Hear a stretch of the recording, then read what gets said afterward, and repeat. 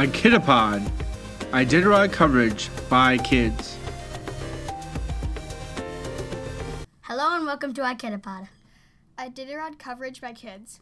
We're your hosts for today's program, Fluffy and Ms. Fluffy Ears. Today we will be talking about the breeds of dogs, Gerhardt, Thiart, the story of the widow's lamp, and Christian Turner's dog team. Hello, it's Snowy Tundra with your final race update of this season. Today it's Thursday, March 16th. Since yesterday's update, we have had more mushers cross the finish line in Nome. Rookie Hunter Keith finished in 11th and described his whole trip just perfect. He kept himself awake on the trail by singing and dancing, which led to some fast times between checkpoints. Veteran musher and Wisconsin native Dan Caduce came in 12th. Finishing in 13th place was Christian Turner, and 14th was Jesse Roy. In 15th place, surprised by his family at the finish line, was Aaron Peck. In 16th was Kitty Joe Dieter, and in 17th place was Nicolas Petit. Crossing the finish line this morning, 18th was Riley Dyche, and in 9th was Ramey Smith. There are still more mushers on the trail. The teams stuck and shocked to lick because of the wind are now back on the move. Make sure to check out iditarod.com for the latest updates and to see the final finishers of the 2023 Iditarod. And now here's Fluffy with Meet the Dogs.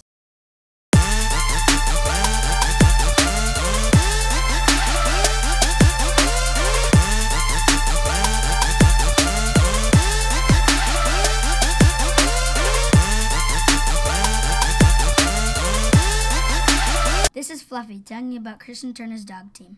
Christian Turner's dogs are actually Mitch Seavey's dogs.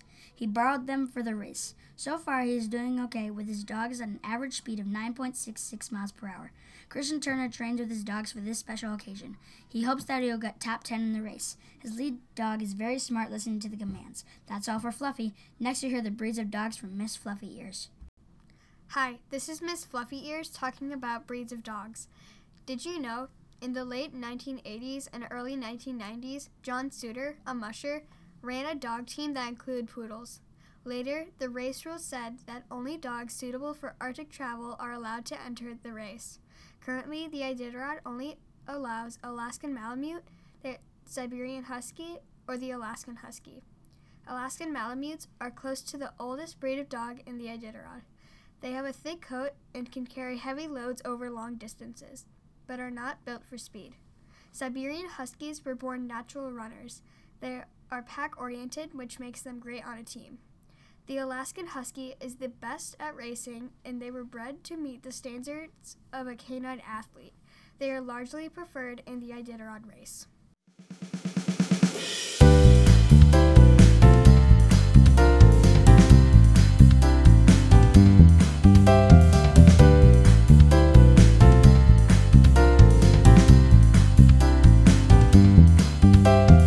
This is Snowy Tundra, here to tell you about musher Gerhardt Thiart.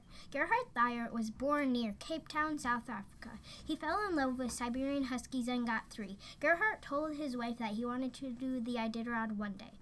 So they packed their bags and came to Alaska. Then Gerhardt ran Mitch Sheevy's puppy team in the 2022 Iditarod. But 50 miles from Nome, a storm came and he broke his ankle. This injury, along with the Arctic winds, prevented him from finishing.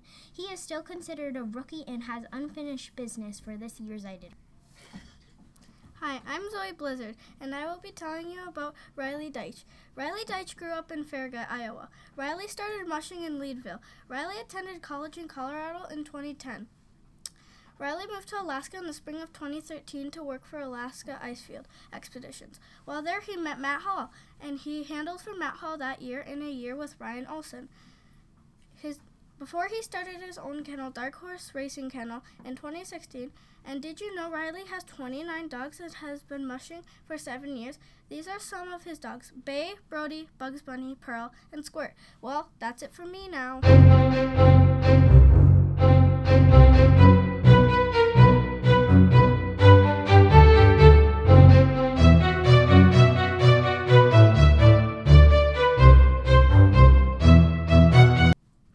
Hello, and this is Freezy here. Today I'll be talking about the widow's lamp. The widow's lamp came in the days of the gold rush, when dogs were used to move freight and mail. The widow's lamp helped mushers find their way.